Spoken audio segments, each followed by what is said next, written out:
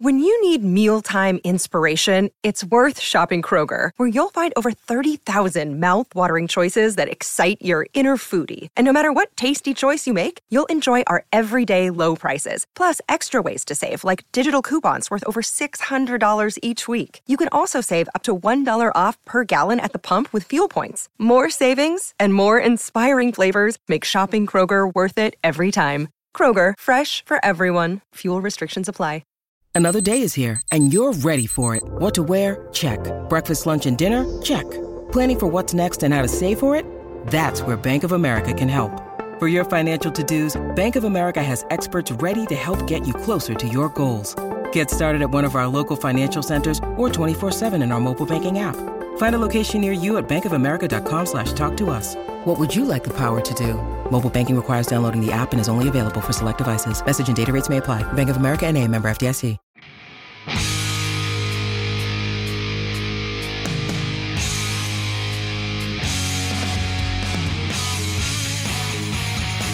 What is good, everybody? Welcome to the Gold Standard Podcast. I'm Rob Stats Guerrera alongside Levin Black. Levin, we haven't had a show on a Thursday coming off of a loss in a long time, and I do not like it. Yeah, this just started off right away. It's not fun. I just drove all day yesterday. I'm still sick. My voice is not 100% back. I still got a little mucus going on. And we're coming off a loss that was embarrassing. So, yeah, I'm in an awesome mood today, let me tell you. Yeah, as opposed to all the other shows when you're super cheery and upbeat. There's a reason we call you the human wet blanket.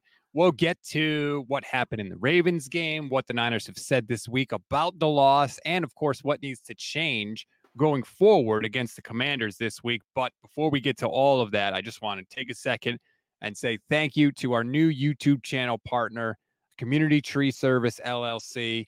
We are so glad that they have decided to partner up with us, friends of the show, and they do it all. Anything you need done to your yard, they will handle. Tree trimming, land clearing, hazard tree removal, home fire hardening, and debris removal, anywhere from the Central Coast up to the Bay Area. And the best part, estimates are free. So call 831-763-2391 or email estimating@cts831.com now to schedule your appointment. If you mention you're a Niner fan, you will get $200 off your quote.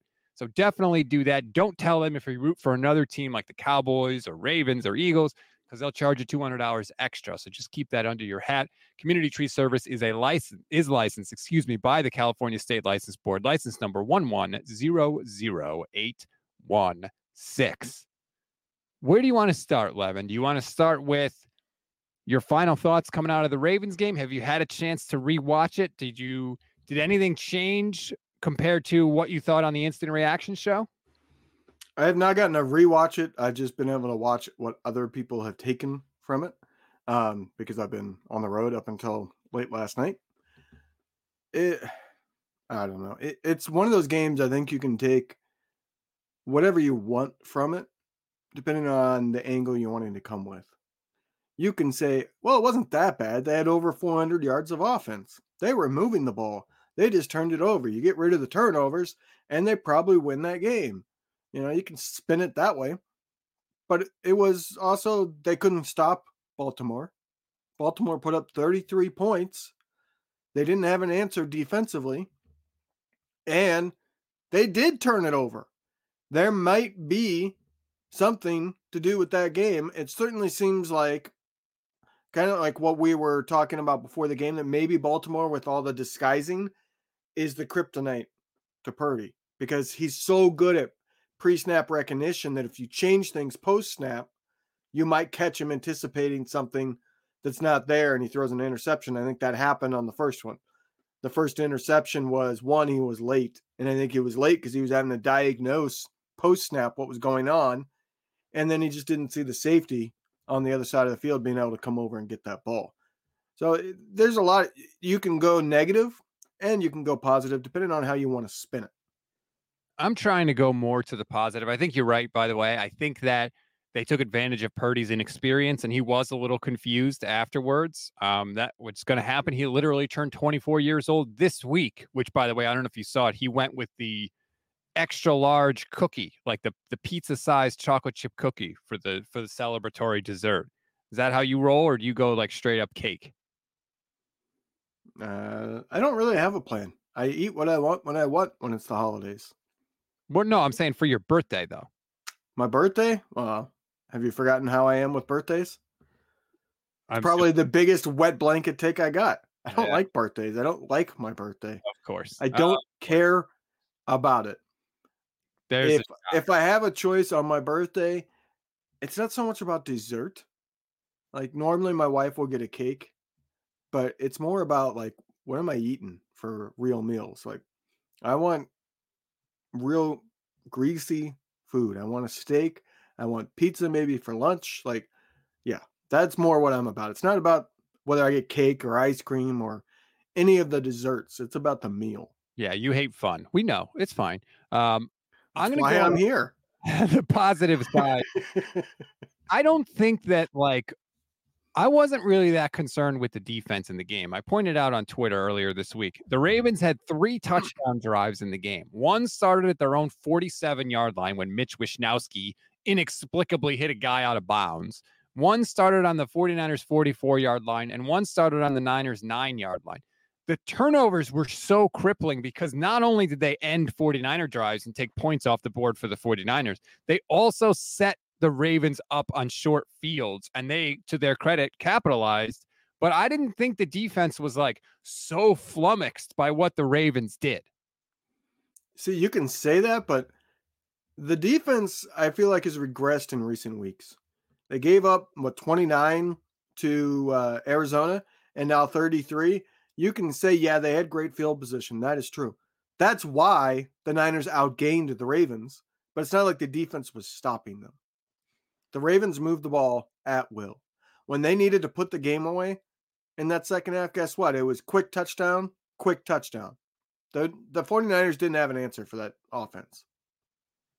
They certainly let up the points, but I didn't think it was they just dominated offensively. I think the game would have been totally different if they didn't turn the ball over. The problem was they did, like you said, and they all count, and they, we can't just ignore them, but I think it was more of the Ravens made some good plays that ended in the best possible outcome for the Ravens. They didn't have any dropped interceptions. The balls that were tipped in the air for the most part were caught by the Ravens, and they capitalized on that. I don't know. Maybe I'm not panicking enough or not reacting enough to the loss because everybody else seems to be reacting a lot. But I'll freak out if they lose to Washington this week. But I don't think it was as bad as it looked. That's my only point. I feel like, so I listened to the show yesterday, and I feel like you're over here. Grant is way over here. He's going crazy negative. I think you're spinning this more positive than you normally do. And I'm here today to try to find the middle ground. There are points to both. Was it a horrendously bad, take nothing from it, burn the tape game? No. Was it a good game? Absolutely not. There was plenty of things that were problems that could continue. But there were also some positives there. They did move the ball. You take away the turnovers, and some of them, yes, they count, but some of them were fluky. Like you said, every single ball that got hit up into the air got intercepted. Every single 50-50 ball where a defender got a touch on it got intercepted. There was no they batted it down. Every single time they got a hand on a ball, it got intercepted. That's pretty fluky. So you can spin it that way, that if they don't turn the ball over, hey, this might be a game, because despite everything, and I feel like people have kind of forgotten about this, if Sam Darnold doesn't take an inexplicable sack at the goal line, it was a 7-point game. I feel like if Purdy didn't get the stinger, that probably was going to be a 7-point game at the end where the Niners are going for an onside kick or something crazy. I know they have the timeouts. Maybe they just go for it and hope the defense can stop them. I think that's foolhardy when you're facing Lamar Jackson, because all it takes is one scramble and it's toast, right? But it was a closer game than it felt like in the moment, and I think that's because we're not used to the Niners getting curb stomped like that. but the Niners kept coming. So it wasn't all negative. They could have had that as a one-possession game if their quarterback wasn't hurt. So I think it's not a burn the tape game. It just wasn't a good game. Right. And I think those two things, like, sometimes we tend to decide one or the other, but like, let's try and find the middle ground. Like you said, JCG 1987 says, I have a feeling the first half will be a lot of dinks and dunks like the Eagles game, but if his confidence, then see a couple deep shots. Oh, build his confidence. Yeah. Sorry, it was a typo there. Build his confidence, and then we'll see shots in the second half. That's one of the things I wanted to talk about as we look ahead to Washington now. What type of game plan do we think we will see from the 49ers? I think people want to see Kyle come out and do nothing but run the ball to the left every time, and that's what we're going to do because we didn't run the ball enough against Baltimore, and we can't risk a turnover, so we're just going to run. I'm telling you now, if that's what you're expecting, I think you're going to be disappointed because that's not what Kyle does. He looks at the coverage, he looks at where the other team is weak, and he wants to attack that weakness. If that means passing a bunch, he's going to pass a bunch. If that means running a bunch, he's going to run a bunch. He doesn't really care what the 49ers did the week before. That's not how he looks to attack each new defense every single week.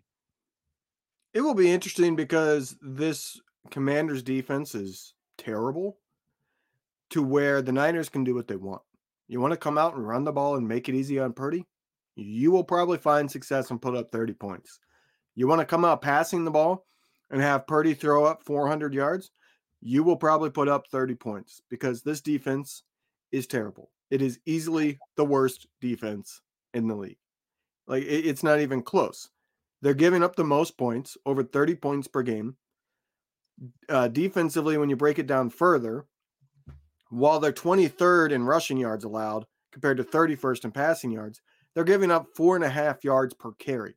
So if you run the ball at that clip, you're going to be able to just continuously run and get first downs because you're getting 4.5 yards per.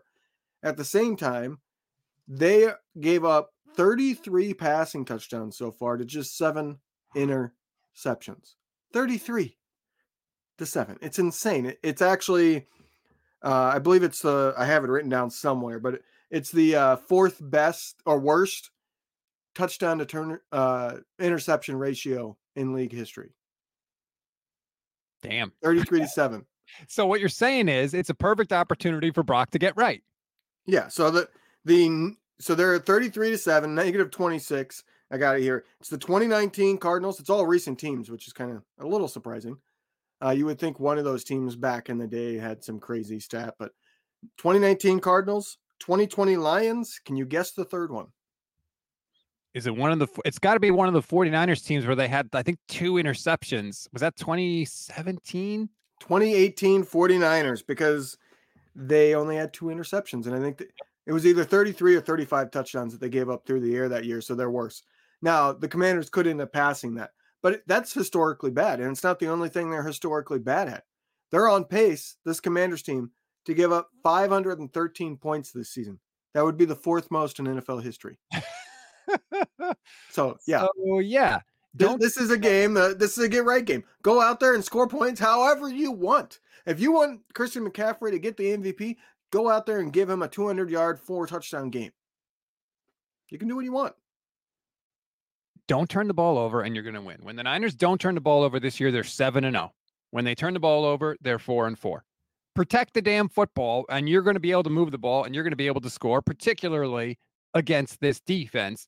I am interested to see what Brock looks like, though, because yes, he's had multiple turnover games this season, but he hasn't had a game that was this bad yet in his entire career. So how does he bounce back from this? Steve Young was on KMBR. I don't know if you heard this. I thought this was interesting, Levin. Here's Steve Young talking about Brock coming back from adversity. It's actually a great opportunity this week for Brock to now take everyone going, wow, what was that? And then go on the road and change that narrative. Like it's, now I know that he can come back from a bad game. And I know that's all. We haven't seen that yet.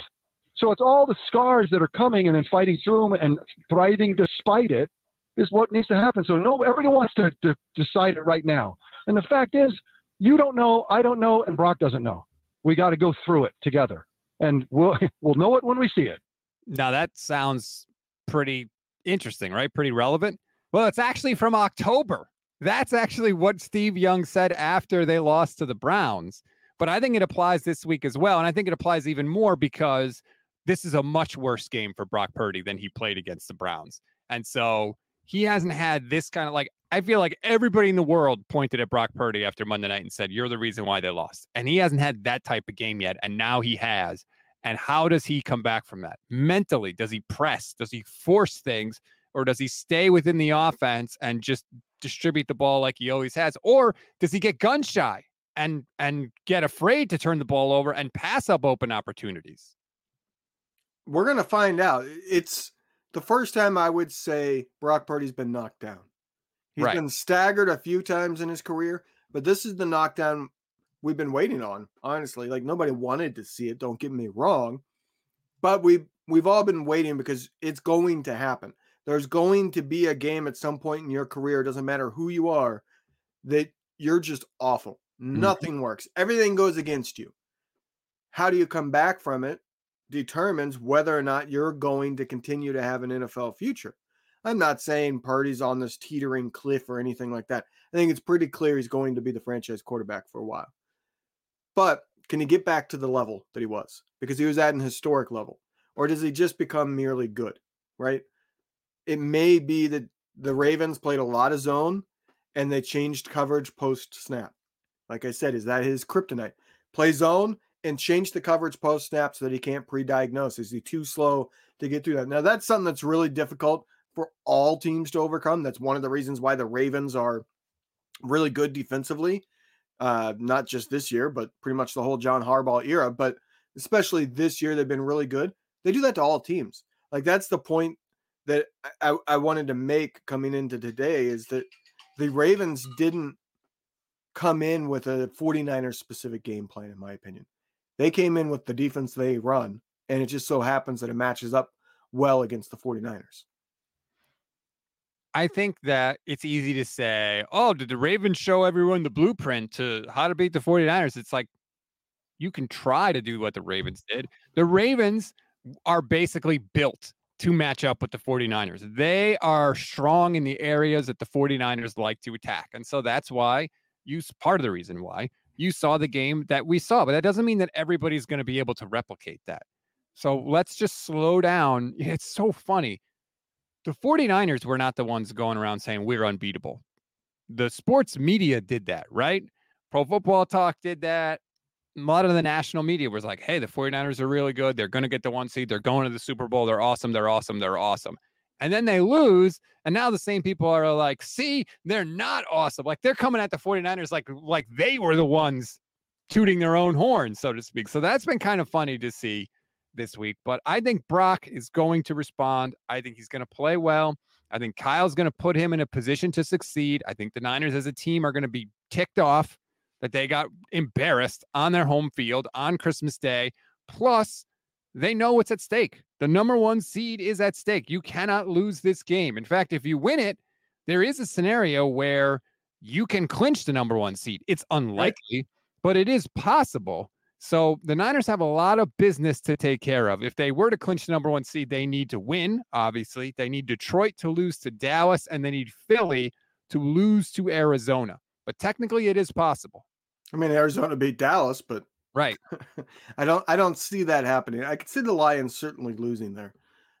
If not, you said they played Dallas, right? I hadn't realized those two played Dallas. Yes, I didn't realize those two teams were playing this week. If the Dallas Cowboys lose that, like, don't ever say anything again. That's in Dallas too, by the way, because that means they've lost to like every major team, right? And some really bad teams. Like, if they lose that game, I saw a headline today that they're talking about an extension for Dak where he'll get paid $55 to $60 million a year. Maybe put that on hold. If you can't beat the great teams, something's wrong here. But that would be an interesting game to watch. I could certainly see Dallas winning that game. I don't really want to say I'm rooting for Dallas again. You're rooting for a Lions tie. No, you're rooting for a tie. Because a tie is the same thing in this scenario. Yeah, I would rather just have the Cowboys win. That game is Saturday, by the way. Saturday, 8:15 p.m. Eastern time. So we'll know the outcome of that before Sunday's games kick off. clearly. But it is possible for the Niners to get the number 1 seed, which would be incredible. I would love to have the number 1 seed and take all the pressure off of that Rams game. Not that I don't think the Niners can beat the Rams, but, Rams are playing well right now. And in a 1-game scenario, anything can happen. But let's just handle your business first and foremost if you're San Francisco. Don't worry about Micah Parsons and what he's tweeting. Don't worry about Cam Newton and Deebo Samuel getting catfished. I was going to say, don't worry about random people pretending to be others. Like, come on, Deebo. Which ruined my whole night last night. I had to do 49ers in 5 3 times last night because of all that crap. Like, I guess I'll just say it. How dumb do you have to be to just take a random text message on the word that they're Cam Newton? With all that weird, Cam Newton-like text, they're going that overboard with it. Maybe you should step back and go, hold on. How do I know this is actually him? Like, jeez. And to go public with it by posting it on social media? Come on, man. It was a weird day, but I'm kind of glad that it happened because now it's all over with, right? It's like he's not going to be going back and forth. That it was all over with by Thursday. So there's no distraction or anything. Just, again, focus on what you need to focus on, what is in front of you. And I think we're going to get angry Deebo this week. I think we're going to get angry 49ers this week. And look, they win against Washington, and all the good compliments and all the good praise and all that stuff will be coming back to them as it should.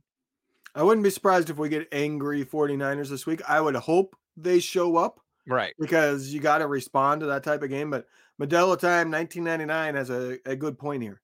If the 49ers clinch the 1 seed and the Rams need to win to get in, do the 49ers try to end their season?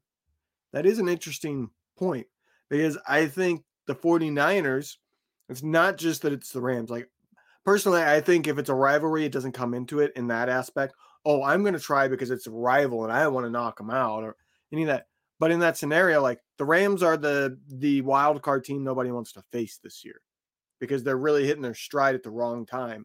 Everything's coming together. They got healthy. Cooper Kupp's there. Puka Nacua is still going off. All of that has kind of all come together in recent weeks with Kyron Williams getting healthy, taking them to a new level. So it would be, to me, more so we want to beat them so that we don't have to worry about them coming in and ending another one of our seasons. So we're going to take this opportunity. Plus, if they've locked the bye week, to me, you don't take the final week of the season off. You might rest certain people if they're a little banged up and you don't want to risk them getting a more serious injury, but you still play to win the game because when you, I think, call the dogs off, so to speak, and then you have a bye week, you come out flat in that playoff game. And like I've said this before, I grew up with it. The Colts used to do that every year with Peyton Manning, and every year it bit them. And it took, I can't remember if it was Peyton, somebody, it might have been Dallas Clark, finally came out and was like, we got to stop taking the final week of the season off when we have a bye week to start the playoffs because that's too hard to snap back into it. And for what it's worth, the Rams can also clinch a playoff spot this week. If they win and Seattle loses to Pittsburgh, the Rams clinch a playoff spot. So that week 18 game, the feeling of that game changes a little bit. So, there's a lot of different permutations and things that can happen this week based on what the Niners do, what the Rams do, what Seattle does, the Lions, and of course, the Eagles. So, we'll have to we're going to have time to figure all this stuff out. I don't love that the Commanders are going with Jacoby Brissett because I think Jacoby Brissett is a competent quarterback. I think he's, he's not going to lose the game for them. I think he may not be a superstar, but I wouldn't mind playing a quarterback that can commit 4 or 5 turnovers. And I don't know if Jacoby Brissett's that guy. Jacoby Brissett is like the ultimate backup quarterback. He's not consistent, so you don't want him as a starter. But as the backup, he's one of those rare ones that's capable of coming in. He might be completely terrible, but he has that world beater level that he could hit. He could come in and have a 4-touchdown game as a backup. And that's pretty rare amongst backups. He has the very high and low to him as a backup. So it's a little bit more scary than just facing Sam Howell, who's clearly regressed heavily. It's really weird. Sam Howell, was leading the league in passing yards just, I think, 2 weeks ago. Might be 3, but just 2 weeks ago, I'm pretty sure. He was leading the league in passing yards, and now he's benched. Like, pretty terrible, quick turnaround to him. Well, that's the other thing too, is like Washington they're just a dead team walking. They got a dead duck of a coach, and everybody knows it. Right. Rivera's going to get canned. Ran Carthon may get canned. We don't know. Their quarterback situation is completely up in the air. Clearly, Sam Howell is not someone that they are attached to by any shape, form, or fashion. I'd be shocked if Russ ends up there, because I think that's a franchise, new owner with lots of money. It reeks of a team that's desperate to get some kind of wins. Like, you go get Russ, you're not going to be a Super Bowl contender. But that's one of those teams, like, that's what I was thinking about this week of who would actually want Russ. It's the franchises that are desperate for a playoff year, even if it's a wild card, and they don't have any young quarterback in-house that they believe in. That's who wants Russ. And Washington fits that bill. Maybe, but let's worry about that. I know. When the time comes, although I did enjoy Russ getting benched during the show with Grant yesterday. I took great glee in that. I will always take joy in Russell Wilson's suffering. I just will. Defensively, do you expect the 49ers to shut down Washington, or are you, like you said, concerned because of the point totals they've given up the last 2 weeks? They better shut him down. Like, this is going to be a game that I judge a lot of the defense on, because, like I said, they have given up points in the last 2 weeks. They gave up 33 and they gave up 29 to Arizona, who's not a good offense. Now, you could say, yeah, Arizona got a lot of garbage time points. That's true. Okay. But if they come out and they allow the Commanders to move the ball, they don't have like a dominant defensive game, then I'm going to be raising a red flag that, hey, something is off about this defense. Something got figured out, that they had made a change at the bye week that we all saw, and now it's been figured out, and they need to make another adjustment. Keep in mind, this Washington offense has given up 60 sacks. They give up 4 sacks per game. What do we know about this 49ers defense? If you get pressure with 4, there's no scoring on them. You know, they dominate if they can get pressure with 4. Well, this offensive line has given up 60 sacks. By the way, that's twice as many as the 49ers have given up. So if they can do that, this defense should be just fine.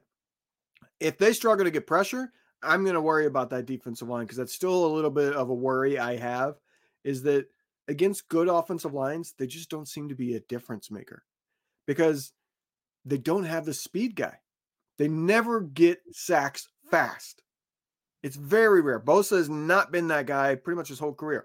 He's one of those guys that if you give him 3 seconds, he's going to have pressure on you. So you're not going to be able to sit back there forever. But can he get fast pressure? I don't think he can. He's just not that kind of guy. They got to start getting some fast pressure from somebody to change things. If they can't do it against the Commanders, they're not going to do it against anybody, because this offensive line is terrible. It is really, really bad. Just one quick correction. Daniel points out, I said Rand Carthon's going to get fired for Washington. He's the GM in Tennessee. I apologize. Martin Mayhew is the person I was thinking of. That's my mistake. Thank you for correcting me, Daniel. But you're right about the pass rush. Like, it hasn't been as spectacular lately. I think the injury to Eric Armstead is a big part of that. He's really good, as much as people like to bang on him sometimes. I think it was Akash had a tweet, which of course now I can't find, because whenever I need to find a tweet, they disappear on me. But without Armstead in the lineup, the pressure rate of this defense is significantly lower. Now, maybe Sebastian Joseph Day helps them. Certainly, I think he's a good player. I think that was a solid addition, especially at this point in the year. I don't think he's as good as Armstead, but hopefully that helps. Brissett can move a little bit, though. He's a big guy, too. He's 6'4", 235. So it's not like, you're not facing a statue back there, but get pressure with your front 4 if you're the 49ers, and generate turnovers, too. They didn't get any turnovers last week. That would really help them, if they could have mitigated some of what they were doing on offense. If they took the ball away, they never really gotten close to taking the ball, except for that one Trent Williams almost strip on the interception return. That was the closest they came. And that has not been the case with this 49ers defense. Most of the time this year, they have been able to take the ball away from opponents. It might have been a different game if, say, they got a turnover there late in the second quarter, or to start the second half. Right. If you take away one of those touchdowns where we talked about an instant reaction, it was not just the offense came out and laid 2 duds of a drive. It was that the defense also said, hey, come score a touchdown in 30 seconds twice in a row. That's right. If one of those was a turnover instead, we might have had a different game that might have gotten things going. But it didn't happen. And that's all there is to it. It's a lot of what ifs for that game, right? Well, if this happened, maybe we'd get a game. When you're saying that, you got beat pretty soundly. When your answer is, well, if this happens, and right after that, it's not we win the game, but instead, well, maybe it would have been a close game, then you got beat pretty soundly. I want to get to a couple other things before we go. Fred Warner has been doing his podcast all year, and there was a clip that I think Roscoe put out on Twitter yesterday that I took issue with, that people did not like what I had to say about it. I don't know if you saw the tweet. That's surprising. People don't like what you have to say. I know. But I want to play the clip for everybody in case you haven't heard it, and then I'll give you my take and we can go back and forth. So this was Fred Warner on his podcast talking about the number 1 seed. There's all this little hoopla. All the conversations right now are all about the 1 seed, the 1 seed, the 1 seed. Listen, I don't care about the 1 seed if you're not playing good football at the end of the day. Because guess what? Yeah, you have that first round bye, but if you're not playing your best ball after the bye, you can have a first round exit just like that and you're done. This isn't about the 1 seed. This is about winning the grand prize at the end. So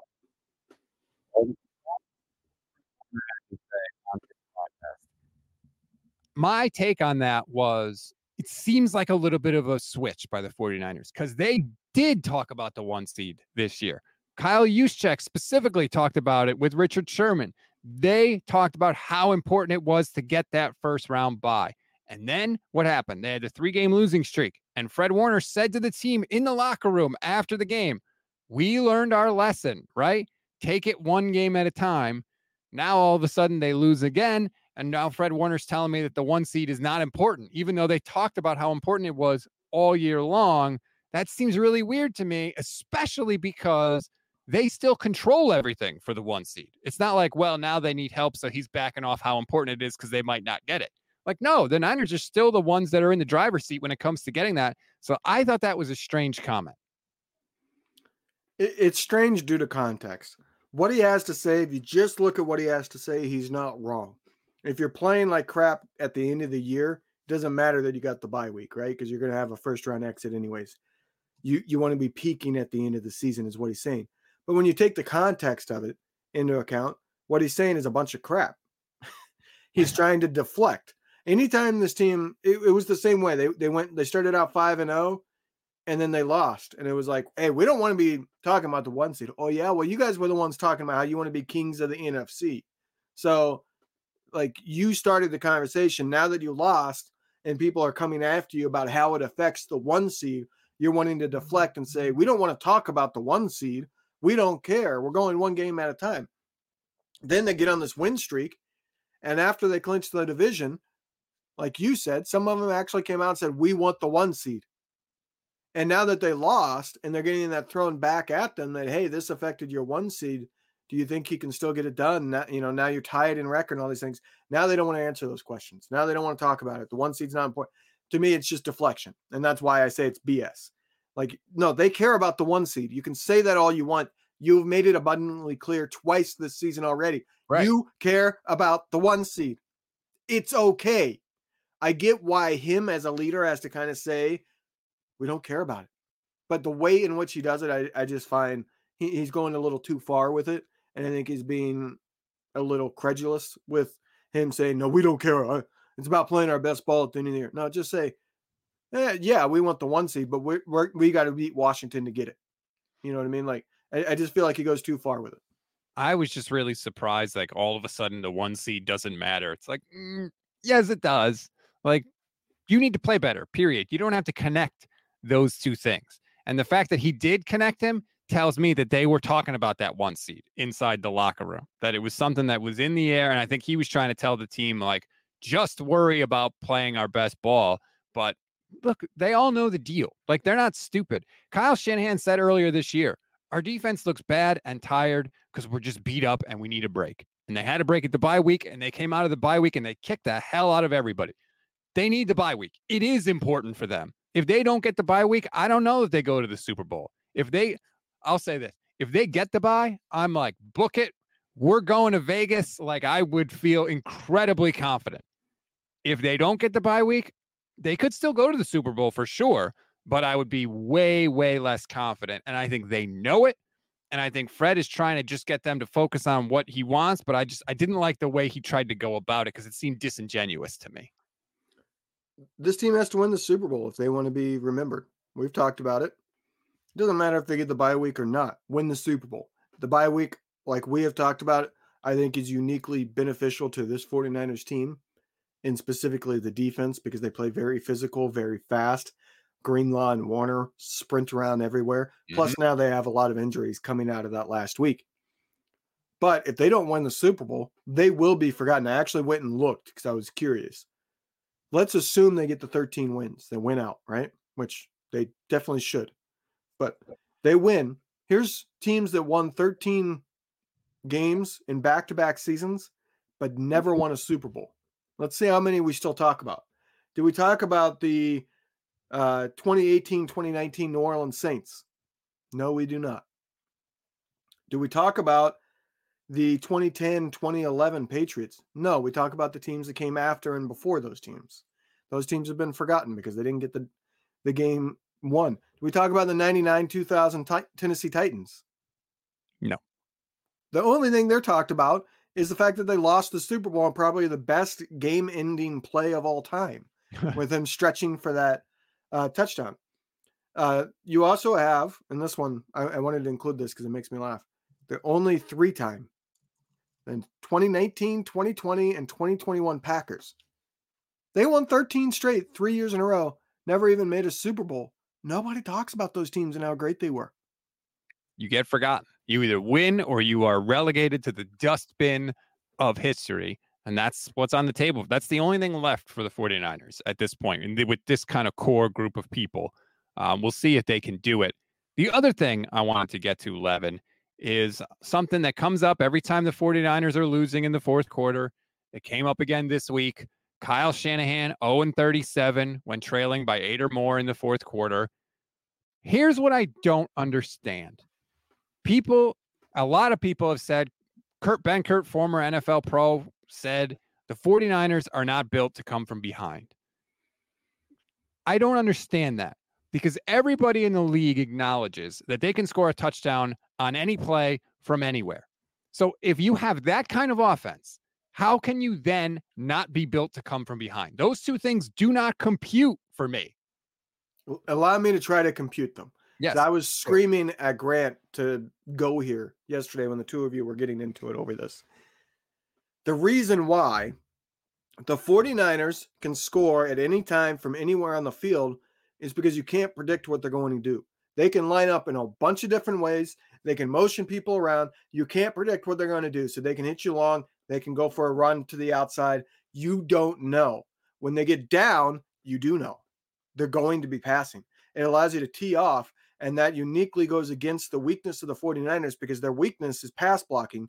So when they are down big, they become predictable, and that takes away by far their biggest strength, which is being unpredictable due to the scheme of Kyle Shanahan, and it allows the other team to exploit their greatest weakness, which is the pass blocking. I agree with the second part of that. Yes, you're 100% true. But I don't think that the Niners can score on any play from anywhere because people don't know if they're going to run or pass. They can score from anywhere because they have a bunch of freaks like Kittle and Debo and CMC who can break 3 tackles and run for touchdowns. That can happen on screens. That can happen on short passes, little slant passes. That's not dependent on the... And the reason why that is because there is at least 7 people in the box against the 49ers on every single play. And more so than any other team in the league, there are 8 defenders in the box. When they get down, those defenders are no longer on the field because they can go to nickel and dime packages where you have more DBs, which means you're not going to have guys going wide open and are capable of getting those big, huge plays. That's the big difference. When you get down, the defense changes, and it uniquely goes against what the 49ers are good at on offense. I don't think that every time the 49ers have had a big play, the other team's been in base defense and hasn't been in nickel or hasn't been in dime. I think people are making way It's not black and white. There's some gray to this. It's not going to be 100%, but the 49ers offense will be much worse when they are down. Doesn't mean that they can't have a magical play. It means it's much less likely. But down by 8 points, no one is going, oh, the 49ers are going to abandon the run when they're down by 8 points. Like, no, but they do. They do not. When they're down by 1 score, they abandon the run. When they're down by 8+, Kyle Shanahan changes things. Yes. I disagree. I think I need to see some data before I go along with that. Why would you? Because it's Kyle Shanahan. No, I think that's crazy. I think that people have their narratives about Kyle in their head, just like this game. Oh, we didn't run the ball enough. They did run the ball. They ran the ball. It didn't always work. But Christian McCaffrey had 5 carries just before halftime. 5. And he was averaging like 8 yards a carry. He had, 12 total in the game, and he averaged almost 8 yards a carry? No, they did not commit to the run in this game. They ran the ball 12 times in the first half. They passed it 16. That's wildly out of whack. For them, yeah. No, they are 32nd in pass attempts per game. 32nd. And that's because they pass less than they run the ball. And by the way, Christian McCaffrey had 9 carries at halftime. 9 carries. Yes, he got on the last drive. He got 4 carries. Oh, but okay, that doesn't count. Like, I mean, come on, they did run the ball. They ran it. I think that people they have these narratives about Shanahan built in their head, and then they just look for opportunities to say, "See, there it is again. See, there it is again," even if it doesn't actually apply. They did not commit to the run. They came out passing. They kept passing. They passed more in this game than they normally do, despite the run being as successful as it's been in any game this season.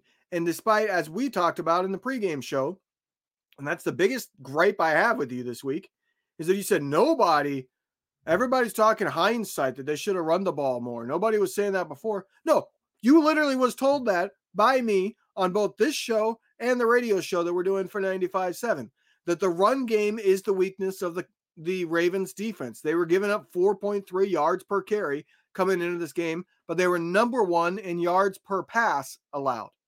So you don't come out passing, especially from empty sets. You do if it works. If it works, it doesn't matter. The reason you wanted them to run the ball is because you were worried they weren't going to be able to pass the ball, but they were going down the field. The problem was it got intercepted, but that doesn't mean the passing game wasn't working. It was working, and the running game was working. Now, I agree that the numbers at the end of the game look very skewed because they were down 30-12, 10 minutes or 4 minutes into the third quarter. And so by then, they had to go pass because they were trying to catch up. So in the end, ultimately, the running numbers look more skewed. But in the competitive portion of the game, I had no problem with the run-pass mix. I did, and I tweeted about it right away. I don't know why. I think you're just complaining because it was intercepted. And so after the fact, you're saying they should have run because then that wouldn't have happened. Were you complaining when they hit the big passes to Kittle? Of course not. Who would complain about that? Nobody would complain. You don't care if they get those. But when they passed, I tweeted after a first down pass that went incomplete, run the damn ball, Kyle. I was tweeting during the game, run the ball. And if they run for 1 yard, what's your complaint going to be then? Which, by the way, they did. That's what you tried to do with Grant. You could say that about anything. They tried to open the third quarter. They did open the third quarter with a run. It didn't work. They gained a yard. So then you know what they did? One play. How many yards did they average per rush in the game? How many? They averaged, as a team, 6.7 yards per carry. So you're picking one play. Talk about cherry picking. But you're saying they didn't try to run the ball. I'm saying they did try to run the ball, especially when they had an opportunity in this game in the third quarter to come back in the game. They came out, they run the ball. It doesn't work, right? They gain a yard. Then they passed on second down. They gained 4. Then it's 3rd and 5. Do you want them to run the ball on 3rd and 5? No, this is the same drive that you cherry picked with Grant. We're not talking about one drive. It's the first. Okay. Well, the next drive, they threw an interception on the first play. Yeah, and what did they do in the first half? They threw interceptions, and they weren't running on first down. They could have pounded the ball in this game. The way Baltimore played defense, the 49ers could have run 40 times and won this game. Which first down specifically did you want them to run the ball on? On their second drive, they ran the ball on 1st and 10 right out of the gate. They did run the ball. On the next drive, they on first down, they passed the ball. They gained 20 yards. And why didn't they keep running? Well, they did. They ran the next play. It was a run. The next play after that 20-yarder, they ran to Christian McCaffrey. He gained 3 yards. Then they passed it again. They gained 15 yards. And then they passed it again, and Brock was intercepted. I feel like you're cherry picking because every time they're intercepted, you could just say, oh, well, they should have run the ball. It's like, well, if Kyle knew it was going to get intercepted, I'm sure he would have run the ball. Christian McCaffrey had the third fewest carries in a game, yet averaged an insane amount of yards per carry. He had over 100 yards on only 14 carries. Right. He should have been at 14 carries. Got out of whack. They weren't running the ball at the end of the game because they were down by so many points. It wasn't just the end of the game. As you said, they had 16 passes to 12 rushes in the first half. That's about 5 more passes than they normally would in a first half. Normally, it's 17 rushes to 11 passes. It's skewed to the run. Christian McCaffrey leads the league in passing yards in the first half, or in rushing yards in the first half. He has over 65% of his rushing yards in the first half of games. The second half is when they pass because they set it up by running so well. In the first half, the teams have to respect it, and then Purdy destroys them in the third quarter. We talked about that being the formula for this team, and that formula fit with the way the Ravens defense was. What they were weak at and what they were good at fit that model, but they didn't do it. They came out and they tried to pass against the best pass defense in the entire league. And it was working. They were moving right down the field. The problem was not with the game plan. The problem was with the damn quarterback who kept throwing it to the other team. I put it on Brock way more than I put it on Shanahan. Do you have more turnovers when you pass the ball or when you run the ball? When you What's more risky? Yeah. So they should never pass the ball then. No. Why do you have to go to the extreme? This is such a revision. They should have run to set up the pass, not pass to set up the run. But if the pass is working as it was, who cares how they gain the yards? All we want is for them to gain the yards, right? And they were gaining yards. That's indisputable. No. The problem I don't want them to gain yards. I want them to score points. And when you're passing against the best pass defense in the league, you're going to have snake eyes sometimes. They had it a lot in this game. No, acting like they were destined to commit turnovers. Again, I think that's going off of what actually happened. That's revisionist history. I think that people are way too quick to blame Shanahan, especially every time they lose. It's a Shanahan game plan. It's a Shanahan problem. To me, it goes on the quarterback. It goes on 13. Like that first interception. What the hell was he looking? Why does he throw that? Late. Yeah, he was late. He is sitting right there. Dude, that to me, like, I'm not putting that on Shanahan. Kyle just has to, he has to game plan around his quarterback throwing inexplicably into coverage. Brock hasn't done that this year. That was just a bad freaking play. Yeah, the first interception is 100% on Purdy. After that, you can argue. The screen pass. What did the Ravens say about the screen pass? Did you see that quote? I forget which player said it. It might have been Queen, I think, said it. I'm not 100% sure. But they talked about how when they lined up in a certain way and they motioned the back out, they knew a screen pass was coming. And that's why he jumped to stop the screen, because he knew that's what the play was. That's a predictable offense. That one is 100% on Kyle Shanahan. No, it's not, because yes, it is. If the defense is able to know the exact play that's about to be run, whoever designs that play didn't change it enough. It's become too predictable. Sometimes that happens. Sometimes the defense is able to figure out what you're going to do. They watch. And that's on the play caller when it happens. Just like sometimes there's an interception that's 100% on the quarterback, like the first one. Brock, don't throw an interception on a screen. Either when you see the guy there, throw the ball on the ground, throw it away. He's tried to force it in there. And oh, by the way, the Ravens just happened to have a guy on the other side who was floating in the backfield there to catch the interception too. How many times does a screen pass get intercepted? Almost never. It's the flukiest of all fluke plays. But we're putting it on Shanahan. If I had to give blame to somebody, yeah. I said the interceptions were fluky. But the defender literally knew exactly what was going to happen, and he timed his jump because of it. And they said that in the postgame.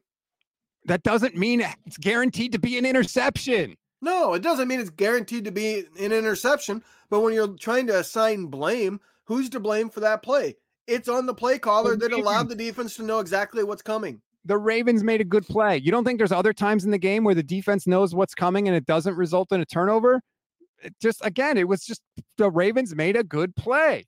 Brother Bob says passing is working when passing leads to 4 interceptions. Yeah, when you gain a bunch of yards, again, I don't put it on the head coach when your quarterback throws into a safety that's literally sitting there with no other receivers on that entire side of the field for him to worry about. Your quarterback, you should expect your quarterback not to try and force that ball in there. I agree that Purdy played bad, but I also think the game plan was not correct. And Kyle Shanahan deserves blame in this game. I think on the list of issues in this game, Kyle Shanahan is way down the list. And hopefully we don't have this problem. Hopefully the Niners are gaining yards on Washington. As you said earlier, their defense is not good. And now they have no Chase Young and they have no Montez Sweat. So they should be even worse than some of what their numbers have indicated this season. The whole Trent Williams revenge game thing, I don't know. Maybe it's a thing. We don't even know if Trent's going to play this week, first of all. I don't think Chase Young has any ill will towards Washington. I don't think Shanahan does now either because Snyder's gone. So and I think it's the same way with Trent. A lot of his issues was with Dan Snyder calling him out publicly for something that was life-threatening. Right, the cancer. Right. Like I think a lot of the ill will anybody had for Washington went away when Dan Snyder went away because Dan Snyder is a jackass. Yeah. Glass City says, I agree with everything Rob is saying. Glass City, you pull that one. There's been like 4 or 5 people agreeing with me and you pull that one. Yeah, I just pulled the Brother Bob comment. He agrees with you. Here's another one.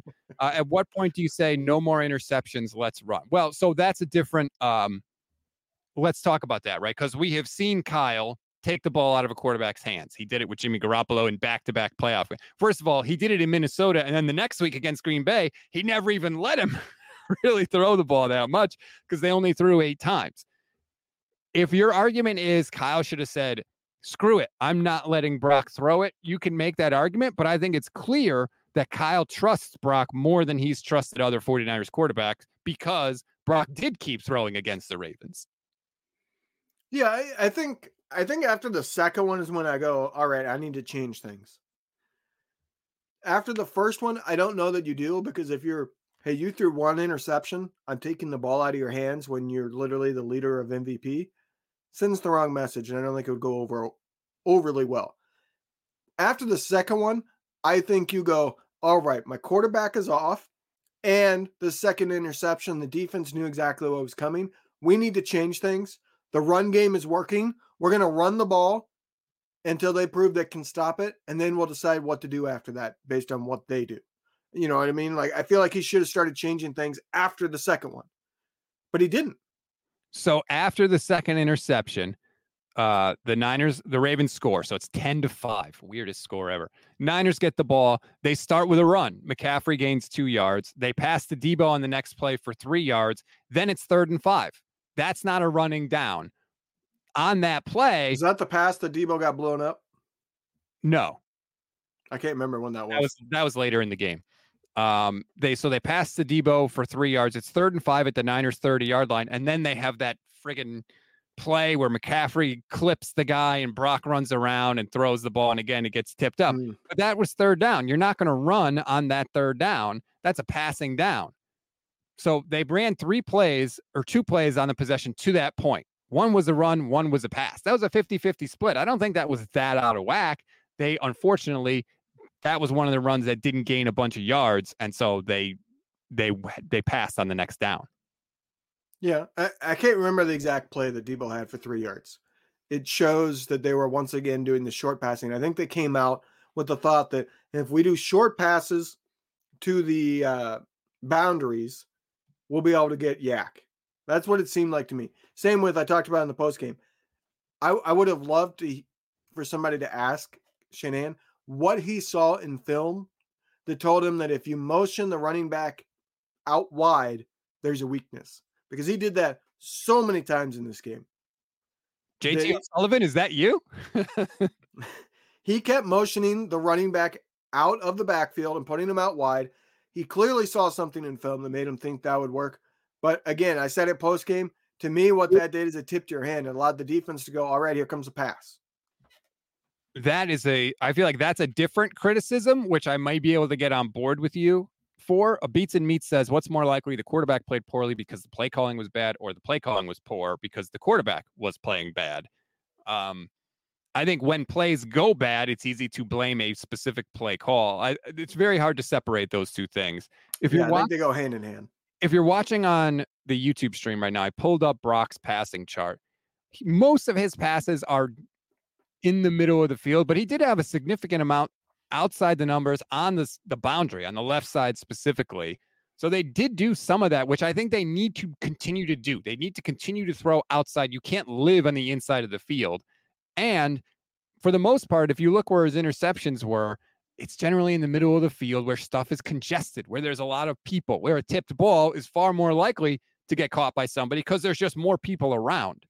It's also easier to have somebody start out in a spot, say over to the right, and then their zone actually carries them to the left underneath a route that Purdy likes to anticipate and throw a lot.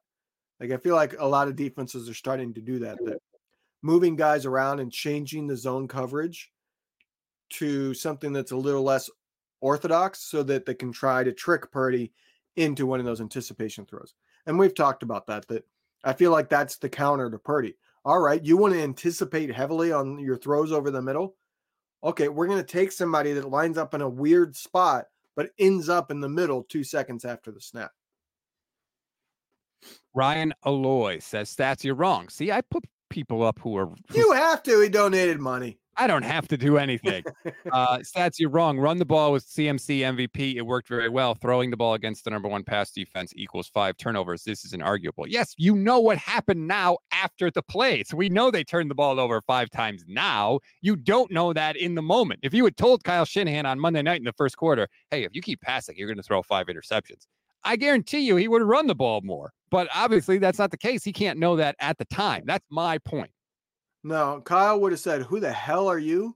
You don't know anything about football. He listens all the time. What are you talking about? Nobody can talk to Kyle Shanahan unless their name is Mike Shanahan. or Chris Sims. Somebody, did you see on Wednesday's show, somebody said that Kyle's calling the game plans like this because he wants to make his father happy. I was like, oh my God, I think we're really diving into an area here that's a little bit frightening. We should touch on the injuries before we go.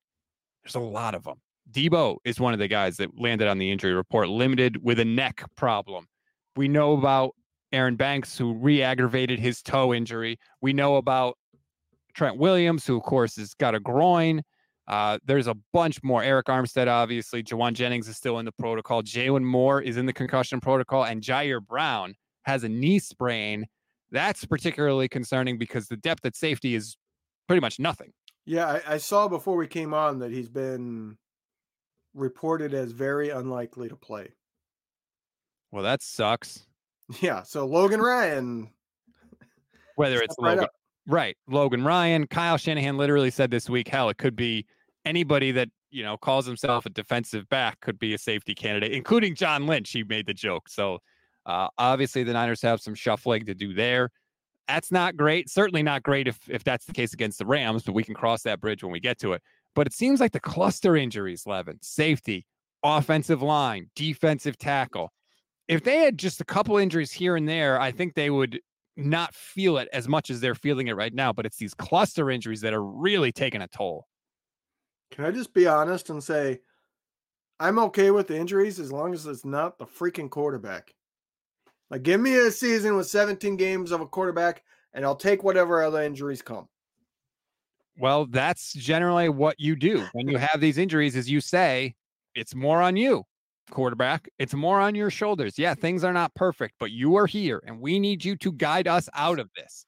Can Brock Purdy do that? I don't know. We'll see. I will point this out. The pass blocking in that game on Monday night was awful and has been awful all year. Even on the good plays, if you go back and specifically watch, there are a lot of plays where dudes are getting shoved into Brock's lap and he's making accurate plays. He's sliding in the pocket to buy time. The pass blocking has been horrendous. And it's only going to get worse if Banks can't go and if Trent Williams can't go and if Jalen Moore, who's not even that great, but if he's out also.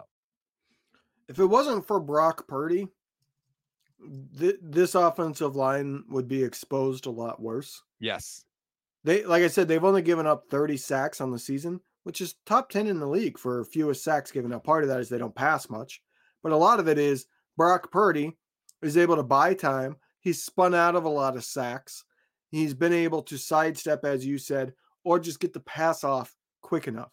This is a season that I feel like if it was Jimmy Garoppolo, even Nick Mullins, certainly CJ Beathard, this would be a 50-plus sack season despite them not passing off. He has made a huge difference on the sacks, and that was what I asked of him right off the bat. When we first saw Brock Purdy come in and the elusiveness that he has, I said, if he can just be Jimmy Garoppolo, but turns one of the sacks a game into a positive play of some sort, that would be enough for this team to be able to win a Super Bowl at some point.